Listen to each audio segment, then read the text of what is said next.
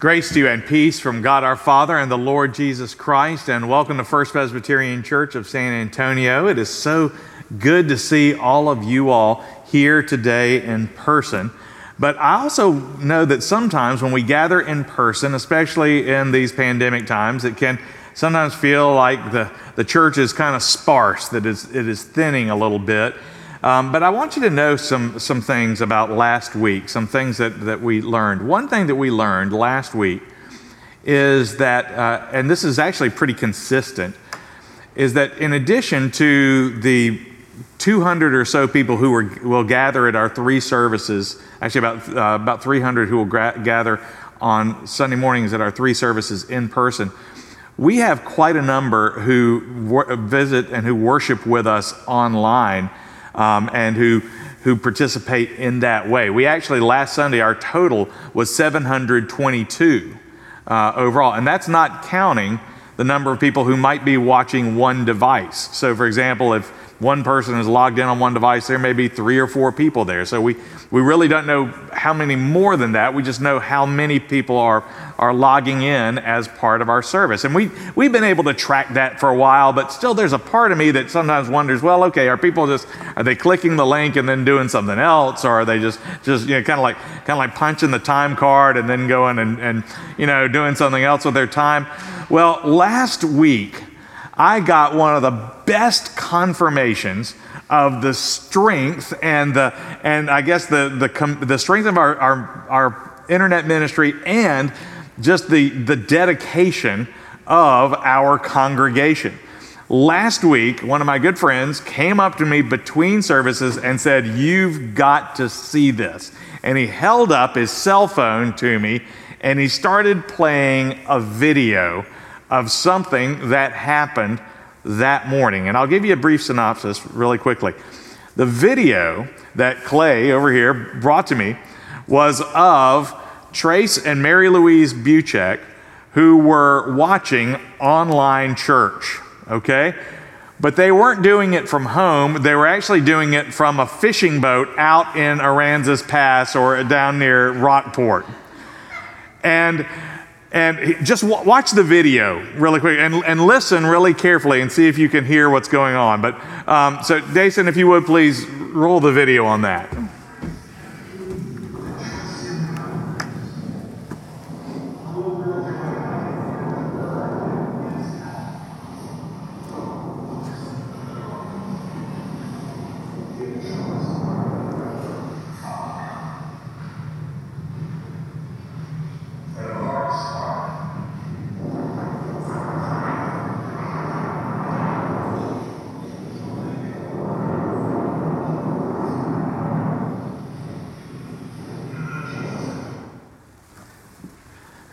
Now, the hard part about that is that the sound doesn't come across really well there. But what Trace was telling me is that Mary Louise was able to hook up the cell phone through the sound system on the boat, and so it was coming through the speakers on the boat and projecting all over the water to all of the other fishing boats that were out there.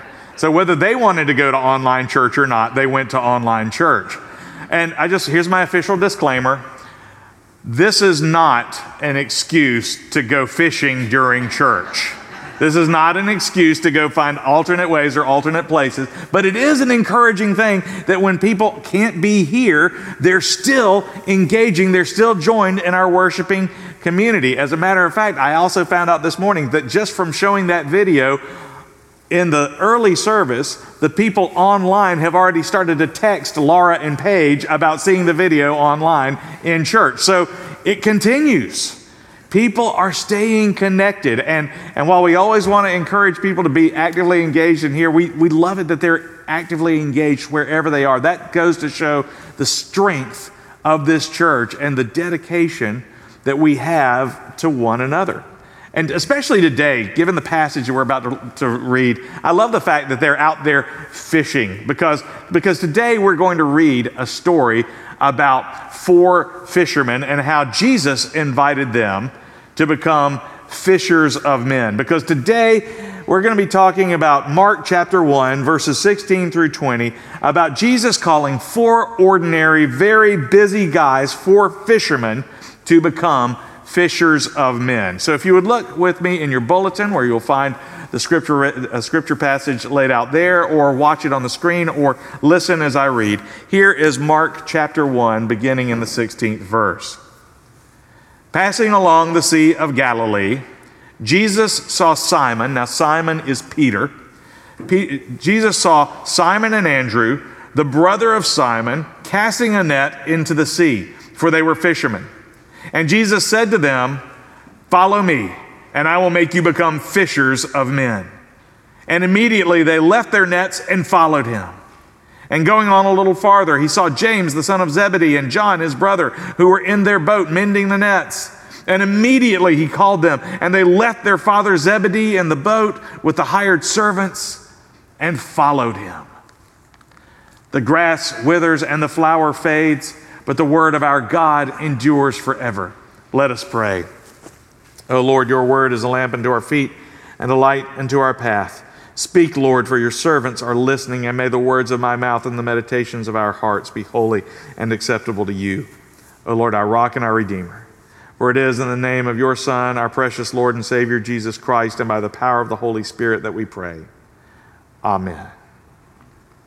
And we have been studying the Gospel of Mark, the story of Jesus, for the last several weeks.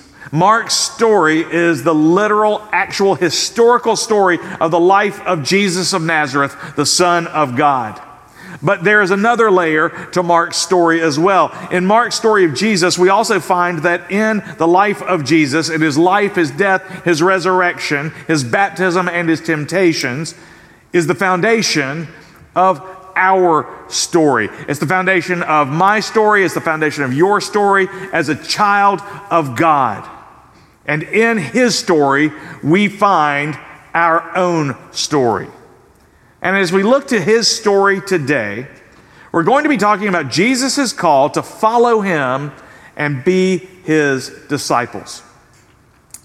When I was in high school, I had a soccer coach named Dave Munson. And Coach Munson was a recent college graduate who was from upstate New York, and he had played soccer in college. And he was serious about soccer at a time in the South when nobody else really knew what it was. But his philosophy was that once you reach a certain level of play, then winning becomes all about conditioning. His theory was that whoever is in the better shape, whichever team is in better shape, that is going to be the team to win. And so he pushed us, and he pushed us, and he pushed us. And one day I remember after a particularly grueling practice, Coach Munson made us run laps. And then we had to line up on the line and run wind sprints over and over again. And he was just killing us. Up and back and up and back and up and back over and over again while we were running the whole time he was shouting, "You're dogging it. The lazy never win games. You're never going to be any good at this point." And at one point between sprints, Coach Munson's back was turned to us. And somewhere down the line of players, someone yelled out to him, "I don't see you out here running with us."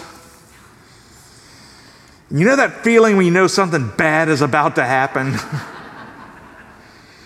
I don't know to this day who it was who yelled those words out, but I know that he would not be a safe man even now. Because what happened was that Coach Munson just slowly turned around and he took his whistle and he dropped it in his shirt and he got on the line with us. And he started running with us. And it was like the whole ordeal started all over again. Up and back, up and back. Whatever the person who yelled that to him did not understand was that he was in a million times better shape than us. And he then, from that point on, for every practice, turned our soccer practice into his personal workout. And he was in incredible shape. But from that point on, He ran every lap with us. He ran every wind sprint with us. He ran every drill with us. He didn't ask us to do anything that he wasn't willing to do himself. And I tell you that story because I want us to remember that Jesus never asked his disciples to do anything that he wasn't willing to do himself. The first two events reported by the Gospel of Mark were first, Jesus' baptism in the Jordan River, which we talked about in depth a couple of weeks ago, and second, Jesus' temptation in the wilderness. Now, compared to Matthew or Luke's account of the temptations, Mark's description of the temptation is actually very frugal. It lacks all the details that we expect to hear in the story of the temptations. He doesn't tell us anything about Satan's specific temptations. He just really gives us the report that it happened. But the reason that I believe Mark mentions the temptation of Jesus at all, as well as the baptism of Jesus, is to set up a theme for the rest of the story. And that theme is this, that everything Jesus would ask his disciples to go through, he went through himself. From his baptism, to his temptations, to his conflicts, to the exercise of his compassion, to his devotion, to his suffering, and even to his death on the cross. Jesus went first. I mean, just scan the book of Mark. Before Jesus called his followers to repent and believe, Jesus went through it first. He humbled himself before God and before a crowd of men and women. He took on the baptism of a sinner, even though he had never sinned and never would. He took on the baptism of a sinner to show us that humility is the way to the Father, and to show us that God is worthy of our lives. That's why Jesus was baptized. And before Jesus called his followers to resist temptation, he went through it first in the wilderness with the King of all tempters. And before Jesus commanded his disciples to go out in public and proclaim the kingdom of God and call people to repentance, he did it first. And before Jesus asked his disciples to suffer rejection, he went through it first. He was kicked out of his own hometown of Nazareth. He was nearly thrown off of a cliff because he challenged his own friends and neighbors with the truth of God. And before Jesus asked his disciples to put his mission before even their own families, Jesus went through it first. When his own mother and his own siblings came to drag him home, to make him come to his senses, Jesus declared that his family was defined not by blood, but by faith. And before Jesus ever asked his disciples to bear a cross, before he ever asked them to bear the pain and the shame of a cross, he went first. The book of Hebrews says, "Since therefore the children share in flesh and blood, he himself likewise partook of the same things, that through death he might destroy the one who has the power of death." And why did he do it? For the joy that was set before him, Jesus endured the cross, despising the shame, and is seated at the right hand of the throne of God. The book of Hebrews actually twice, the author of Hebrews twice calls Jesus the pioneer of our salvation. And what do pioneers do? They go first. They blaze the trail. And in everything he asked of his disciples, Jesus went first. Before Jesus asked anyone else to change their lives for the sake of the kingdom of God, he did it first. At one point, Jesus even came up to a group of men and said, I want you to give up your career.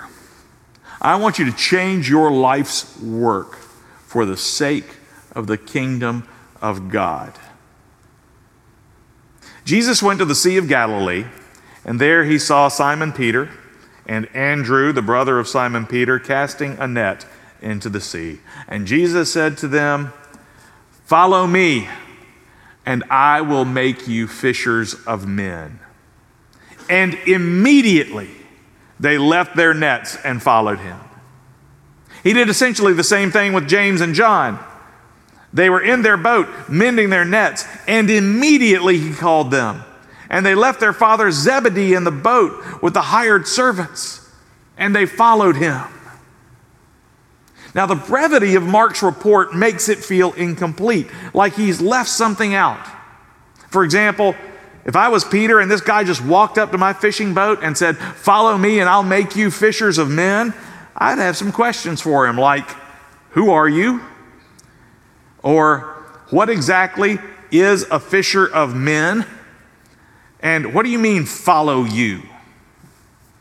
And you know what? There's a part of me that so desperately wants to fill in those blanks, to believe that Peter and Andrew and James and John knew Jesus already, or maybe they had heard him preaching. I mean, after all, Mark says that Jesus had been preaching around Galilee. Maybe they had met. Maybe they had heard Jesus teach and were familiar with his program, but Mark doesn't tell us any of that. He doesn't want to distract us from the main point. And considering that Mark is Peter's testimony, it's strange credulity to believe that that wasn't important, or that Peter wouldn't mention or explain that he knew Jesus before this moment. No, this story is tight for a reason. It is uncomfortably brief by design. The way that Mark presents it, he wants to focus on this one thing, that Jesus called and they responded immediately. You know, there's that word that appears over and over again. Immediately, the heavens split and the Spirit descended on him like a dove. Immediately, the Holy Spirit drove Jesus into the wilderness. Immediately, they left their nets and followed him. Mark can't seem to get enough of this word immediately. It occurs over 40 times in the gospel. Many years ago, when I was working at a summer camp, every now and then I would have to make an announcement over the camp's public address system. And one of the rules for using the PA was that you never used the word immediately. We were never allowed to tell someone to report to the camp office immediately, even if there was an emergency. And the reason, according to the director, was that studies have shown that when people hear the word immediately, it invokes a sense of danger, of fear, and makes people defensive, which makes them more cautious. And rather than speeding things up, it actually tends to slow people down because they're all of a sudden looking out for danger. They've got their heads on a swivel and they're looking for every kind of possible danger. And we know that because we hear the word immediately and it already begins to make our anxiety rise. It makes us nervous. And it should.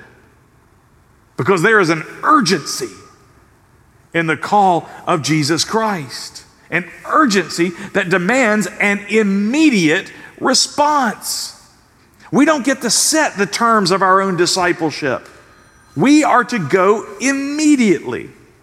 We are to immediately drop what we're doing and follow Jesus Christ.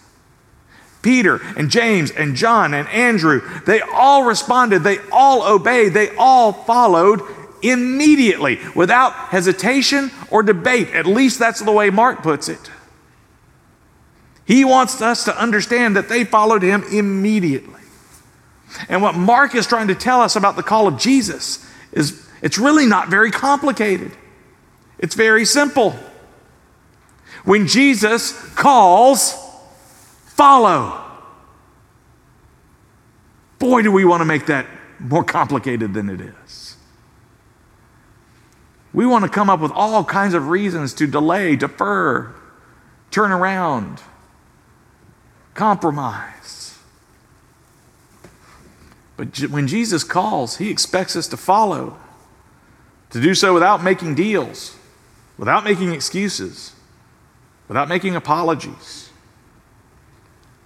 At one point, I served on the Committee on Preparation for Ministry, which is the presbytery or denominational committee that examines and prepares candidates for ministry. And I used to serve with this wonderful lady named Nellie Evans. Nellie had been on this committee for a long time, and she was tough, but she was fair and she was loving. And she knew, because her husband had been a pastor, how hard the life of ministry can be. And she wanted to make sure that anybody who entered into this life knew what they were getting into. And so, whenever a candidate would come before our committee, she would look them in the eye and she would say, "Young man, young lady, are you ready to be a net dropper for Jesus Christ?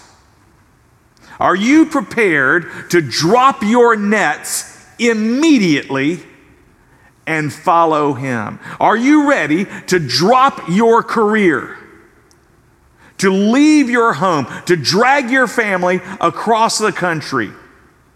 Are you ready to give up the life path that you thought was set before you to follow the call of Jesus Christ? Are you ready to be a net dropper? Like Peter and Andrew and James and John. And that's a hard question.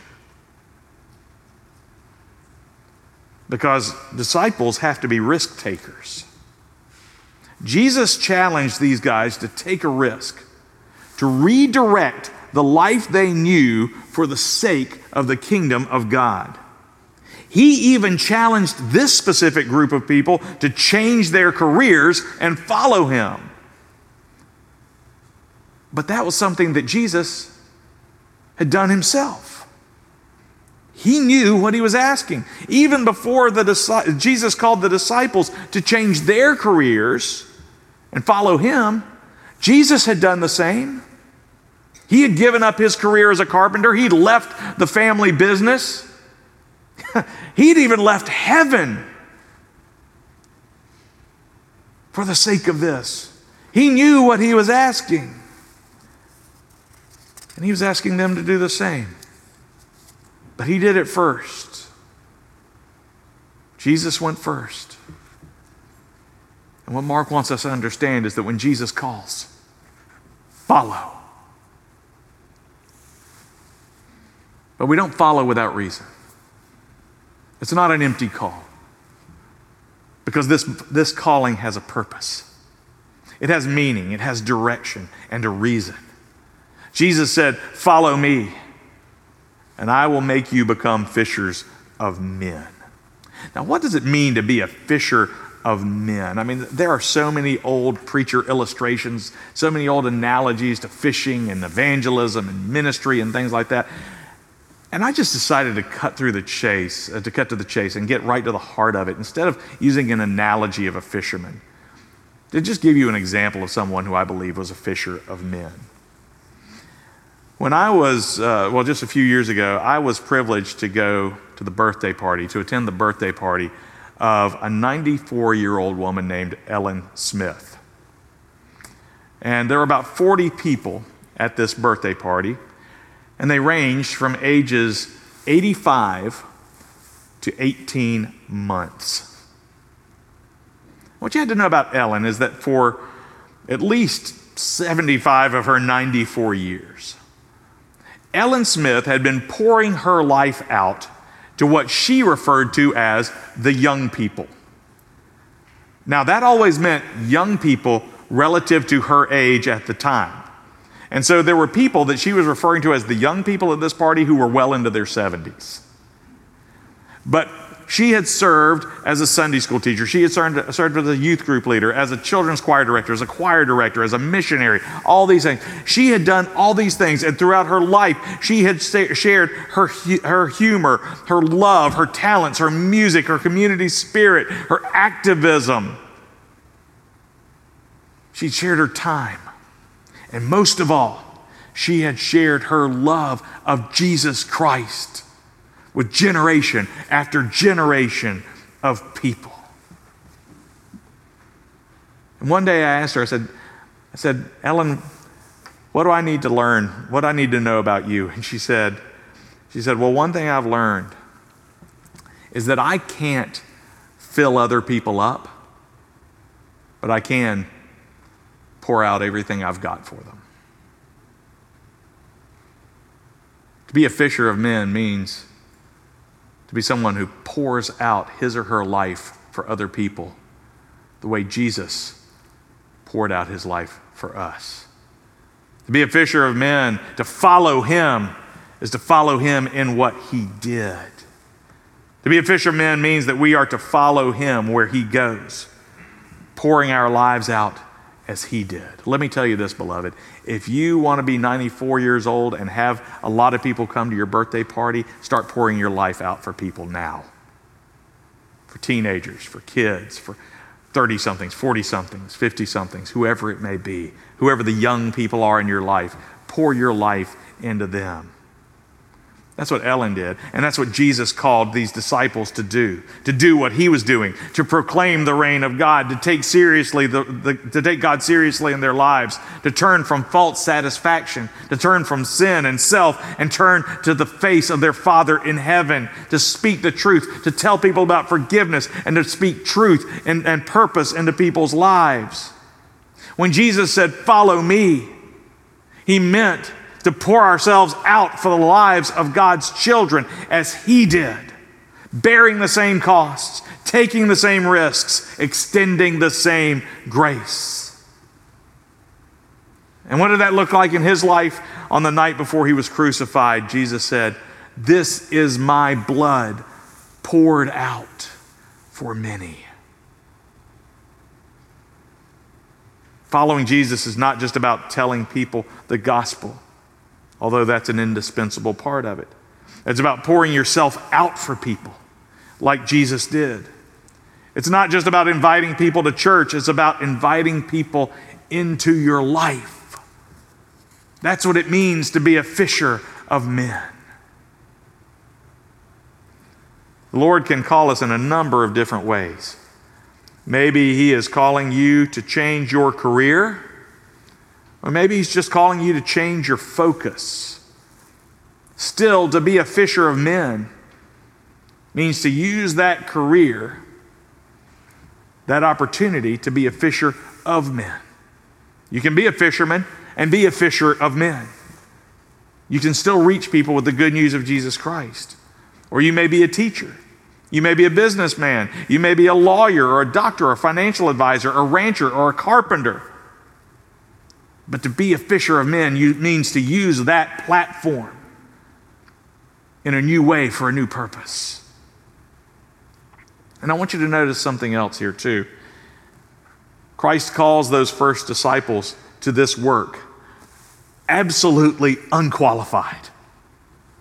They had no education to be disciples. They had no preparation to be teachers. They had no training. They had no credentials. That would come, but Peter and Andrew and James and John, they were disciples not because they were ready, but because Jesus called them. That's what makes you a disciple, not your preparation, not your skill set, not your readiness, but his call. That's what makes us disciples. They were disciples because he said so. And I want you to hear that there is a tremendous amount of grace in those two words, follow me. In my opinion, they're even more precious than the words, you are forgiven. I mean, those are the words we all want to hear from Jesus Christ, are they not? But with the words, follow me, with these words, Jesus tells us, I not only forgive you, I not only love you, I trust you. And I want you to be with me in my work. You are a 5-star recruit, and I want you on my team. I love you. I trust you. This is the kind of kindness that not only says you're forgiven, but says you're valuable. You're capable. You're strong. You're smart. You're imaginative. You're fearfully and wonderfully made. And you are empowered to follow me where I have been and to do what I have done. Where I have gone first, you can follow. Now, I know everyone in this room has a friend or a grandmother or a teacher who at one point made the distinction between can and may because you were saying it incorrectly. You would say, I can do something, and she would say, you may do something, or vice versa. Jesus is not saying that you may follow him. He's saying you can follow him. Why? Because he said so. By his grace, you can follow him. By the grace of God and the call of Jesus Christ, you are able to resist temptation. You are able to go out in public and proclaim the kingdom of God and call people to repentance. You are able to live a life of compassion and godliness that encourages and inspires others. You are strong enough to suffer rejection. You are able to live a life of difference and distinction that gets people's attention and piques their curiosity about how God might be able to make a difference in their lives. And you are strong enough to ask for forgiveness when you fail in any one of these things and understand that he can keep you as his disciples and keep you going. By the grace of God, you are able and you are worthy to bear the pain and the shame and the glory of the cross for the sake of his kingdom. You can follow him. And so today, by the reading of this gospel, by the power of the Holy Spirit that inspires us and speaks through it now, not only for the enjoyment of our company, but for the call of God, he is calling to you today to follow him. He is calling you not just to be forgiven, but to follow. He's calling us into his life. He's calling us into his work. He is calling us onto his team. And so that I'm absolutely clear, when I say that you are being called today, in the reading of his word, in the hearing of his word, by the power of the Holy Spirit, God is calling us now. When he said, follow me to them, when you heard it, he was saying, follow me to you. He was saying, follow me to me. After all these years of doing whatever we wanted, after all these years of running the wrong direction, the Son of God is speaking to us through Scripture and is now saying, follow me. I want you on my team. He's reaching through our brokenness. He's reaching across our rebellion. He's smashing through our self-centeredness. He's healing our deepest wounds. He's coming to us in our loneliness. And he is putting his claim on us. Indeed, by this command, Jesus is not only forgiving our sin, but he is calling us to himself and reconciling us to God. Despite our sin and rebellion, Jesus Christ, right now, in the hearing and reading of his word, is calling you and saying, follow me, and I will make you fishers of men. Thanks be to God. You pray with me? Oh Lord, we come into your presence seeking forgiveness, and you offer so much more. Not only do you forgive us of our sins, but that is only the beginning of what you have in store for us, because you have called us also to follow you, not simply as admirers, but as empowered lieutenants, as faithful workers, as agents of your kingdom of grace. Lord, help us to follow you. Help us to do it immediately. Help us to understand how you are challenging each of us in our own ways, in our own context, in our own lives to become fishers of men. We pray these things in the name of your Son, who calls us to follow him. Amen.